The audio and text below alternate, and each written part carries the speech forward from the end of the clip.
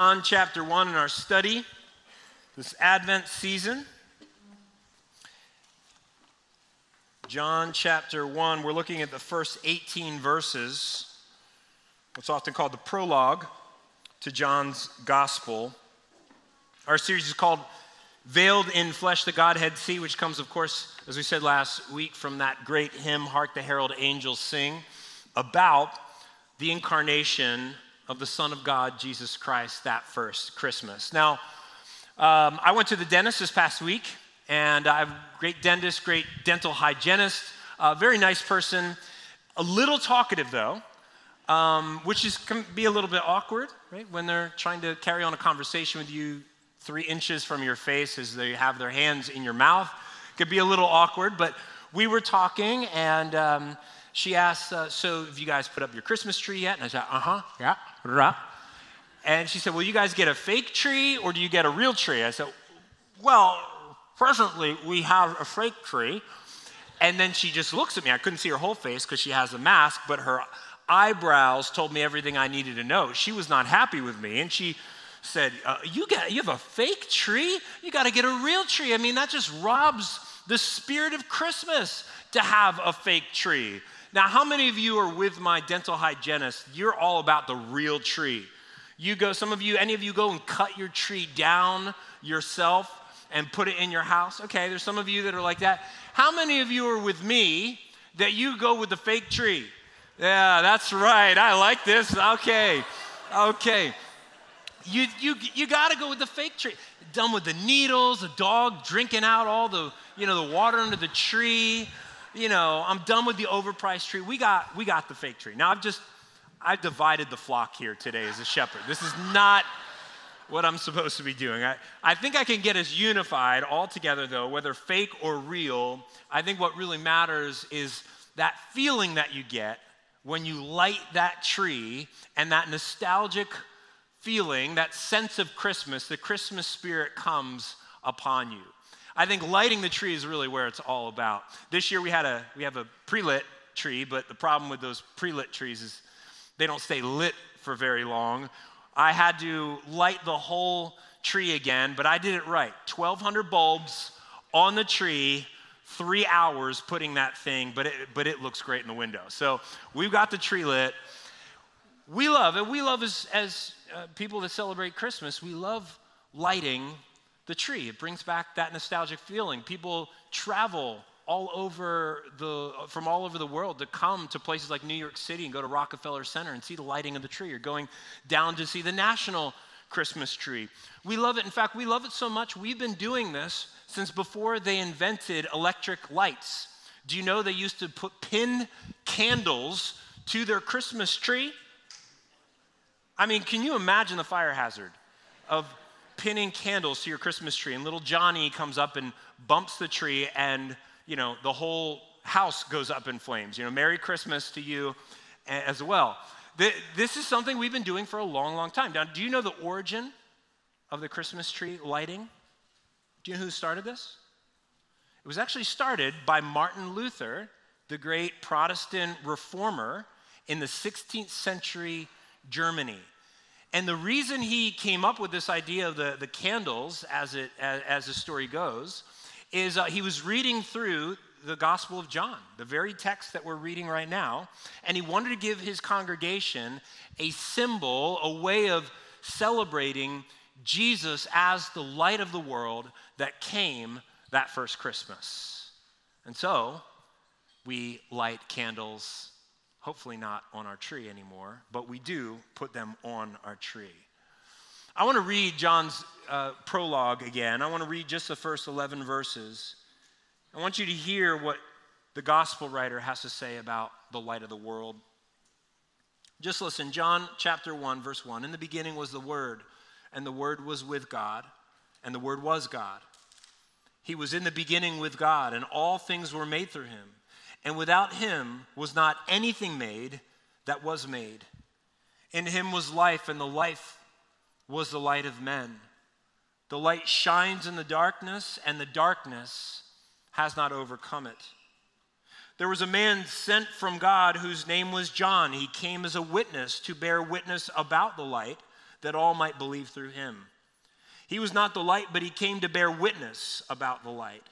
The true light that gives light to everyone was coming into the world. He was in the world, and the world was made through him, and yet the world did not know him. He came to his own, and his own people did not receive him. Last week, we started the prologue looking at the first 3 verses, and we saw Jesus as the Word. That is the Logos, the divine personal reason, the creator of everything that exists, and the very reason for your life today. That's what we looked at last week. This week, we're going to see 3 things that we need to know about Jesus as the light, as John puts it. We're going to see the purpose of the light. We're going to see the rejection of the light. And then thirdly, we're going to see the witness to the light. So that's the outline if you're following and taking notes. Let's talk about the purpose of the light. Let's look again at verse 4. John says, in him, that is Jesus, was life, and that life was the light of all mankind. The light shines in the darkness, and the darkness has not overcome it. The word light here is used 7 times in John's prologue. And anyone familiar with the Old Testament, the original hearers or listeners, would have immediately perked up and said, oh, the light, that sounds really familiar. They would have known the prophecy about the Messiah and what he would do when he came. We heard it read, but let me read it to you again from Isaiah 9:2. The people walking in darkness have seen a great light. On those living in the land of deep darkness, a light has dawned. And then Isaiah goes on to describe the ministry and the character, the nature of this Messiah, the light of the world. So the Messiah, it was said that when the Messiah comes, he was going to dawn on the darkness of the world and bring an everlasting light. Now, John wasn't only making his connection to Jesus as the light from Isaiah. He was, but he's also listening to Jesus' words himself. Jesus said many times, I'm the fulfillment of this messianic prophecy. I'll give you just one example of John 8:12 when he says, I am the light of the world. Whoever follows me will never walk in darkness, but will have the light of life. Now, what does it mean that Jesus is the light? We clearly don't mean that Jesus is energy particles, coursing through the world that you can send through a prism and make a rainbow. That's not what we mean when we say Jesus is the light. It's a metaphor, of course. And so what is this metaphor describing? Well, I think Isaiah, Jesus, John all mean at least 3 things about Jesus as the light. And let me just introduce the first one because this is going to be the topic next week. Jesus as a light gives life. Light gives life. And John and Jesus equate life and light in the scriptures that we just read. The kind of light that Jesus brings is much like the light of creation in Genesis 1 when it says, let there be light, and life began to teem in the world through creation. So Jesus brings the light, which equates to life. Now, that kind of sets up where we're going to go next week. Let's look at the second thing that I think John is telling us. Light illuminates reality. Light illuminates reality. I don't know about you, I like to sleep in pitch black. Any of you like to sleep in the pitch black? We have blackening shades at our house. Sometimes when we go on vacation, I bring black trash bags, and I will literally take painter's tape up, and I will tape up the windows. This is a very classy move, by the way. Shannon loves this. There's just endless joys being married to me. This is just one of them. The downside of sleeping in the pitch black is I drink a lot of water, and I'm over 40 now, which means I have to get up and go to the bathroom, usually at some point in the night. Now, I have taken this track from my bed to the bathroom many times on the way back, but every once in a while, once every couple of months, I will jam my thigh into the corner of our bed, and it will hurt so bad, and I'll make a commotion and wake up Shannon. Again, the joys, endless joys of being married to me as well. Now, what we might say is the darkness prevented me, blinded me from the reality of the bed frame. right? And because of that darkness, it brought danger into my life. Now, if I was smart, I would carry a flashlight or the light of my phone around. I'm not that bright. But if I did, I would avoid the danger because I would be faced with reality. See, navigating life without light is dangerous. Light illuminates physical reality. Light shows us the nature of what something is. It tells us the truth of what is there. It's why we have headlights on our car when we drive at night, because we want to know the reality of what's there and avoid danger. And John is saying something about who Jesus is. See, Jesus as the light illuminates ultimate reality so that we can avoid danger. He illuminates the ultimate reality existentially, spiritually, actually about everything in the universe. For example, Jesus illuminates the reality of who God is. He says in John 14:9, anyone who has seen me has seen the Father. Jesus illuminates the glory of God. We see the glory of God in the face of Jesus. Jesus illuminates the reality of salvation. He says in John 14:6, I am the way, the truth, and the life. Nobody comes to the Father except through me. Jesus illuminates the reality of the very embodiment of truth. Jesus says in John 18:37, in fact, the reason I was born and came into the world is to testify to the truth. Everyone on the side of truth listens to me. Jesus illuminates reality, the reality of our purpose, our identity, the reality of our relationships, even the reality of our pain and disappointments, life and death. Everything is illuminated by Jesus.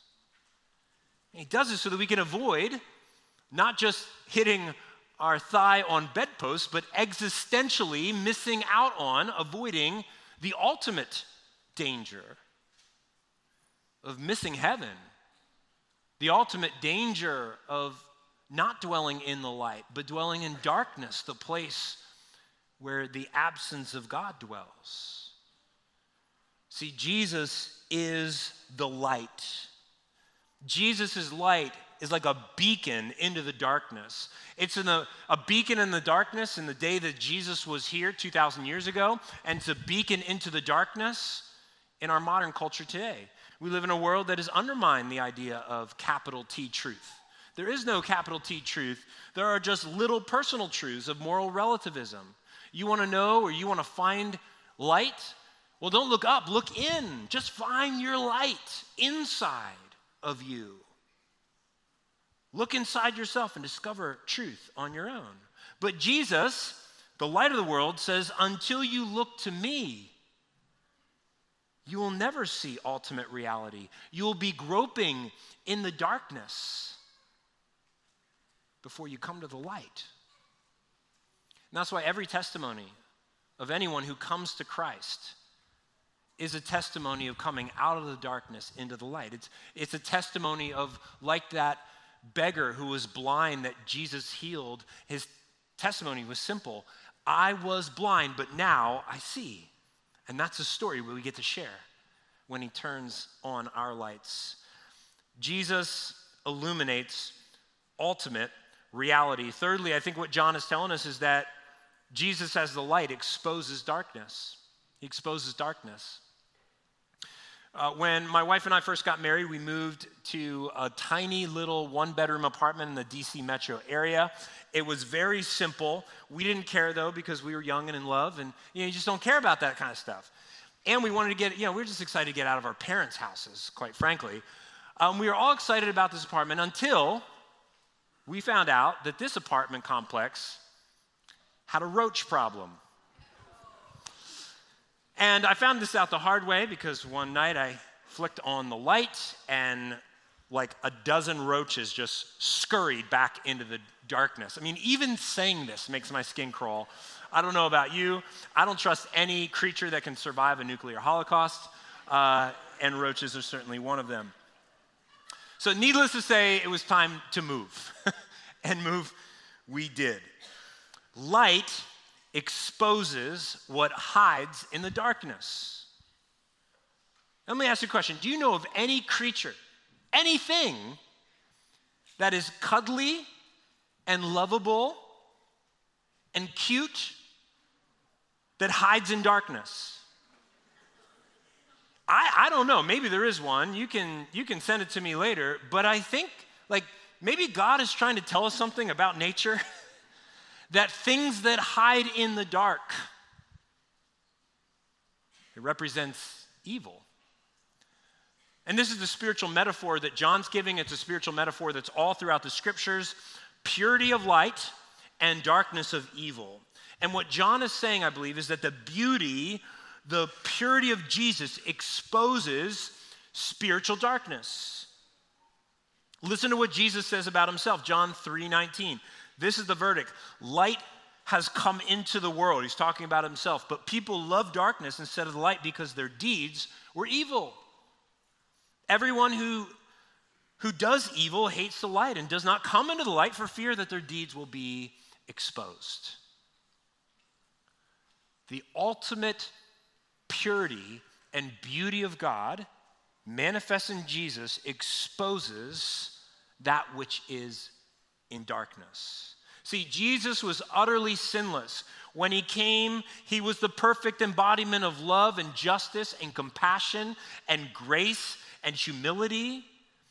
Think about his ministries presented in the Gospels. He healed the sick. He encouraged the brokenhearted.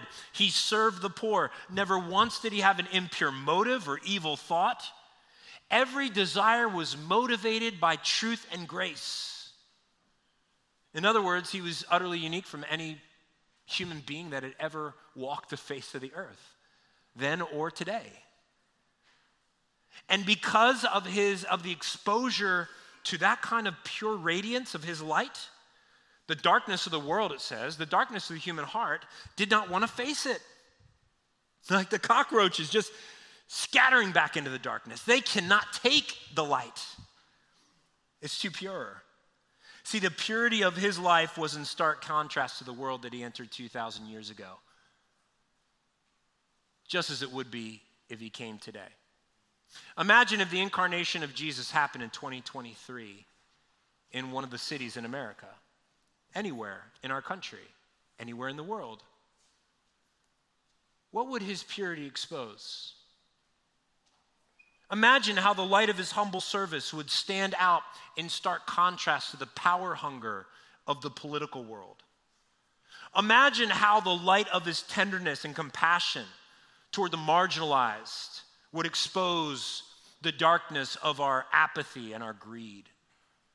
Or how the light of his forgiveness and mercy would expose our resentment and bitterness and a cycle of revenge and vengeance. Or how the light of his purity would expose the darkness of entertainment and social media. Imagine what his light of his truthful words would expose in the darkness of the things hidden and whispered in office buildings or in schools or even in religious institutions. But it's not just the darkness out there that he would expose. Friends, he would expose the darkness that is in every single one of our hearts, that hide out in the corners of our hearts, the things that we don't want anyone or think that no one sees in our lives. How would the world today receive the light of Jesus? How would you, if he showed up today, receive the light of Jesus? Would you humbly step into the light, or would you scurry back into the darkness out of fear, out of exposure? This question leads us to the second thing that John wants us to know about Jesus. We're going to look at the rejection of the light.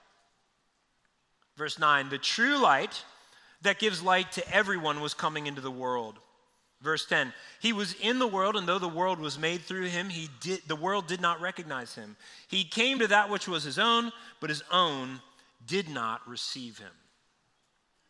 Jesus, the light of the world, was rejected by the very world that he made. Now, verses 10 and 11 seem to be repeating themselves, right? John seems to be saying the same thing, but maybe in a little bit different way. I actually think he's saying something different. He's talking about two different groups. A lot of times the word world is used to describe the Gentiles, and I think that's what he's doing here. The world, that is the Gentiles, did not receive him, did not recognize him, and his own. And I think here he's talking about his own people, that is the Jewish people, did not receive him. They missed him as well. See, both both the religious and the Gentiles, the irreligious, the rebellious, missed him. And they both missed him equally. There's no difference. They all fall short of the glory of God. Absolutely, every single one of them were in the exact same spot in missing Jesus, but they missed him in different ways. You say, what do you mean by that? Well, I think if we go back to verse 5, I think John kind of hints at this. It says, the light shines in the darkness, and the darkness has not overcome it. Now, this Greek word overcome can be translated one of two ways, and maybe your version has it a different way than what you see up on screen. Overcome, it can either be to overcome, that is overpower in kind of a hostile takeover, or it can mean understand or comprehend, same word.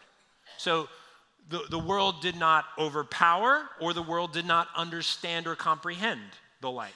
They say, well, which one is it? Yes, both, I think, is the answer. I think John is talking about both. I think it's true based on verse 10 and 11, but I think it's true if you watch Jesus' ministry. This is exactly what happened. See, people, when Jesus came the first time, rejected him two different ways. Some people looked to overcome him, that is, to overpower him, to rebel against him, tried to stop his ministry, eventually killing him. On the other hand, there's people that thought they understood him, thought they comprehended him, thought they were following him, but were not actually following him. They had their own agendas for Jesus. They had misconceptions about who Jesus was and why he came. Even people within his own family misunderstood why he came. So how does this play out in today's world? I think we do the exact same thing. We experience Jesus, we reject Jesus in the same two ways. Our world either on one hand seeks to overpower Jesus or be hostile towards Jesus. There's many people in our world that say, well, Jesus didn't really, die on the cross. He didn't raise from the dead. We don't believe it's just a made-up story by those in power. Or people that just say, well, you know what? I don't really believe in absolute truth, period. I don't really believe that there's, somebody we're personally accountable to or a God or anything like that. I don't want somebody telling me how to live my life. I don't want somebody telling me what I can and cannot do. I don't need a savior. Right? So some people reject him. A friend of mine, a guy that I've gotten to know a little bit over at the YMCA, this is what he'll say. We talk sometimes, and one time, just in a really honest spiritual conversation, he said, listen, nothing against you, but I just don't want this Jesus running my life.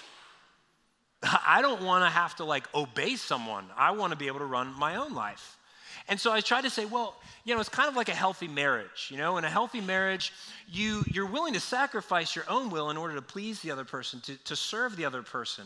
So it's not so much like obeying, it's more like you want to serve them. He says, well, that's exactly why I'm not married. You have a good point. Okay, all right. So I have to think more about this, okay? But you see what I'm saying, and there's many people, maybe you're here today, and that's sort of your posture towards Jesus, towards God. So you might not call it hostility, but that's essentially what it is. I don't want you running my life. I don't want you interfering in my life. I want to be able to control my own life. And to you, I would just ask you, really sincerely, how's that going for you? Genuinely, how is it going for you? Do you have joy? Do you have a sense of peace in your life? Do you have a sense of satisfaction in your life? Even when things are going poorly in your life, what's your spirit? How are your relationships? Are you ever concerned about what is going to happen one day when you're not on this planet anymore? How is that going, genuinely? Because Jesus offers as the light to give us those things that our hearts ultimately desire. So some in our world are hostile towards Jesus. Others think that they are following Jesus. There's lots of people in this world that would say, oh yeah, I believe in God, I believe in Jesus. They might even on a survey, well, I'm not Muslim, I'm not, this or that. I guess I'm Christian. Or they would even joyfully describe themselves as Christian. They might go to a church. They might attend a prayer service. They might give money or they might be really good moral people. And yet, they're actually not following Jesus. They have some misconception about Jesus, who Jesus is, or why he came. Maybe they have their own agenda for Jesus. Maybe if you ask them, if you died tonight and you stood before Jesus and he asked you, why should I let you into my kingdom? Maybe they'd say something like, well, because I tried to be a really good person. I think I've done a lot of good things for people. Or I grew up in church. My mom or dad was a leader in the church. And we gave money to good causes. I try not to judge people. I recycle. I'm a vegan. I adopt, not shop for my pet, or whatever other thing that they think makes them a good person. But see, here's what Jesus said. I didn't come to make good people better. I actually came to make dead people alive. That's different. See, Jesus didn't just come and say, hey, here's some advice about living a better life, to be a better person, to be more of who you were really meant to be. He did do those things. He definitely told us how to live. But the ultimate reason he came was to overcome the darkness, the evil that is in this world, and ultimately the evil that is in every single one of our hearts. The Bible calls sin. Stepping away from the goodness of God and his way to live. See, what he did in coming to overcome the darkness was he brought his absolute purity of his light to overcome the darkness of this world. He did it by dying on the cross in our place as a substitute for our sin, for the darkness that resides in every single one of our hearts, to purify us, to cleanse us forever and ever. He rose again to show he conquers darkness and death. And until we embrace our need for a Savior and recognize our own darkness, the Bible says that we cannot be in the light because he dwells in unapproachable light, the Bible says. And no one is good enough to be holy or spotless enough to get there. Only Jesus. He is the sacrifice. He is the substitute. And so have you recognized your need for a Savior? Maybe you think, well, I'm already kind of following him because I go to church. Friend, have you recognized the need that's in your heart? Here's the wonderful news of Christmas. The light of Christmas in the face of Jesus is constant towards you. The light never goes out.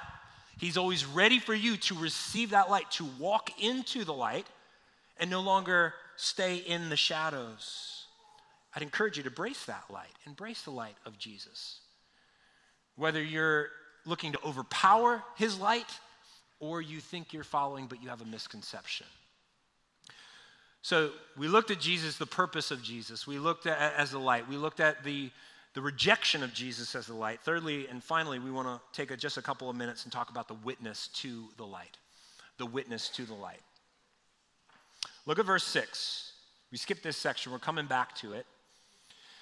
There was a man sent from God whose name was John. He came as a witness to testify concerning the light, so that through him all might believe. He himself was not the light. He came only as a witness to the light. The Apostle John is not speaking about himself in third person.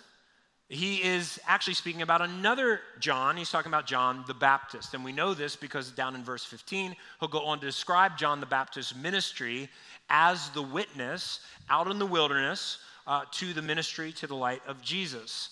Now, this term witness is a word that John's gospel uses a lot, not just to describe John the Baptist, but to describe the disciples.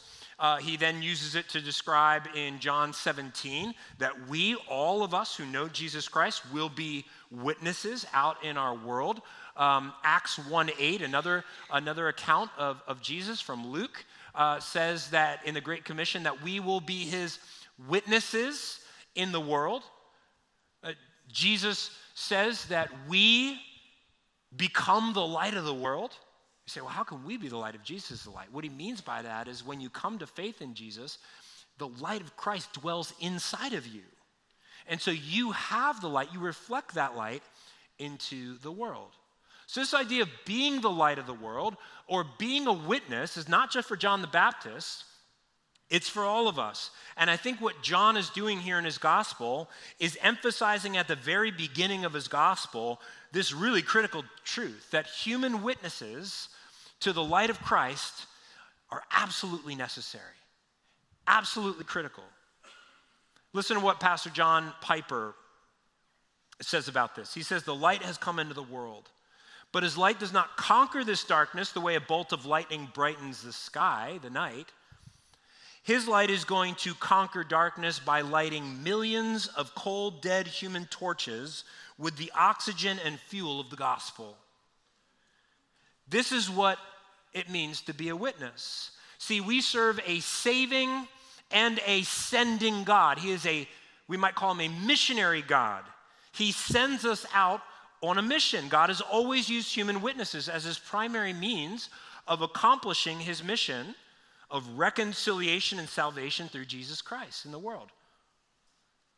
This is the way it works, is that when we come out of the darkness into the light, when we accept Christ in our life, it's sort of like the light gets turned on, and then we take that light and we show that to others and help turn on their lights.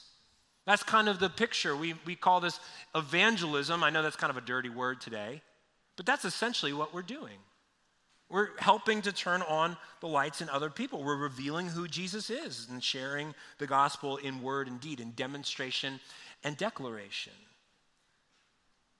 And I believe this is God's plan A, and there isn't a plan B. This is his way, his means to make his gospel known. Now, this ought to do two things in us if we have the light of Christ in us. On one hand, it ought to motivate us. It ought to make us say, yeah, we want to be this light. I don't want to, do with that old kids song, what do you call it? Yeah, just a kid song, hide it under a bushel. I don't want to do that. I want to let it shine, right? This is what we ought to do. We ought to want to let that shine in our schools, in our work, in our home, in our neighborhood. Everywhere we go, we bring the light of Christ with us. So the question is not whether or not we have it, but whether or not we're hiding it.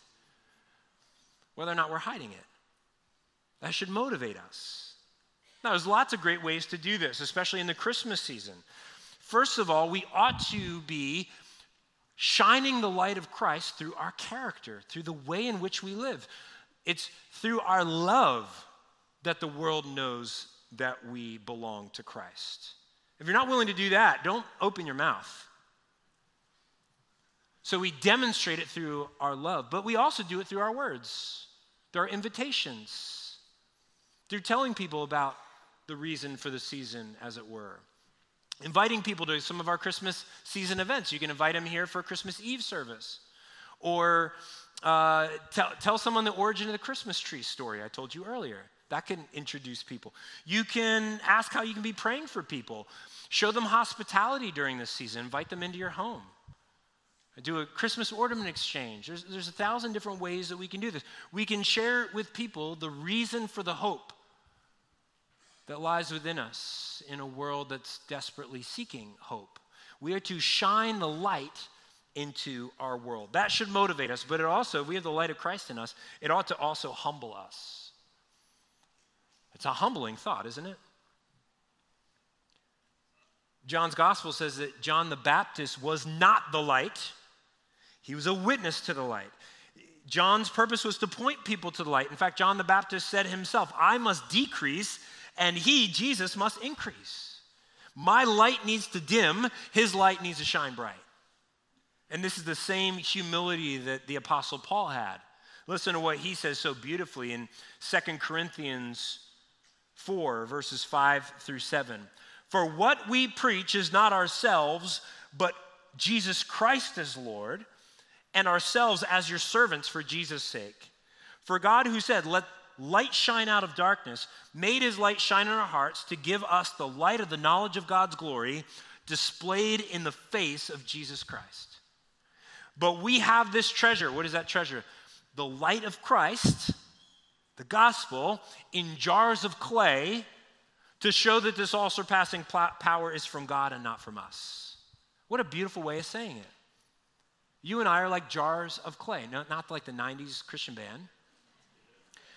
We contain the light in this jar that we carry around with us. The jar, there's nothing special about the jar. It's just a vessel for the light. That's what he's saying, and the light is Christ, not us. So that's my goal as I preach to you, like Paul said, not to preach myself. God forbid I try to preach the light of Nate. I preach the light of Christ. My goal to, even though I might have the microphone on, is to let you know I'm just like any of you. I'm an ordinary vessel like any of us to shine the light of Christ. And so as we close here this morning, this Advent season, friends, what a great opportunity we have to carry the light of Christ into our world. What a great opportunity. So much darkness in the world, and there's only one light that can overcome it. It's the light of Christ. Let him be the light. Share it with eagerness. Share it with humility. And if you are here today, maybe you really genuinely don't know the light. Maybe you thought you knew the light, or maybe you've been actively fighting against this light. Maybe today the Lord is speaking to you, is wanting to shine and illuminate your heart today. I want to invite you, give an opportunity for you to embrace that light. Would you bow your heads with me? Let's just take a moment as hearers of this word, as readers of this gospel account, to reflect ourselves. And just ask yourselves, do you know this light? Is this light in you? Do you know Jesus? Not know about Jesus. Do you know him? Do you know that he came not just to be a good moral teacher, but he came to make dead men alive?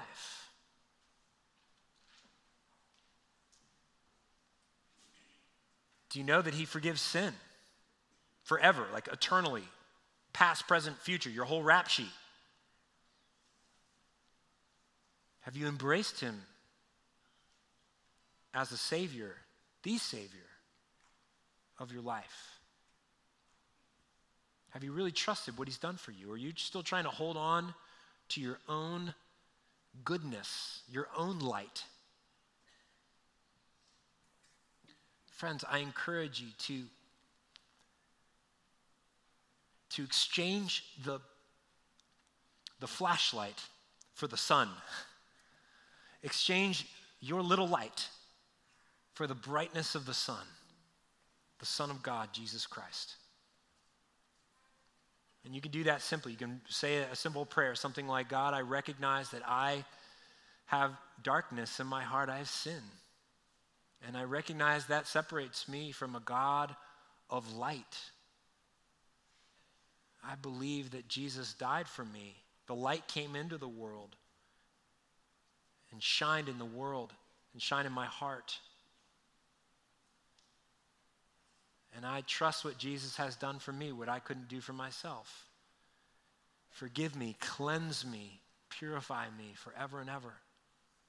Not that I'll be sinless, but that you will see me through the complete purity, the lens of Jesus Christ.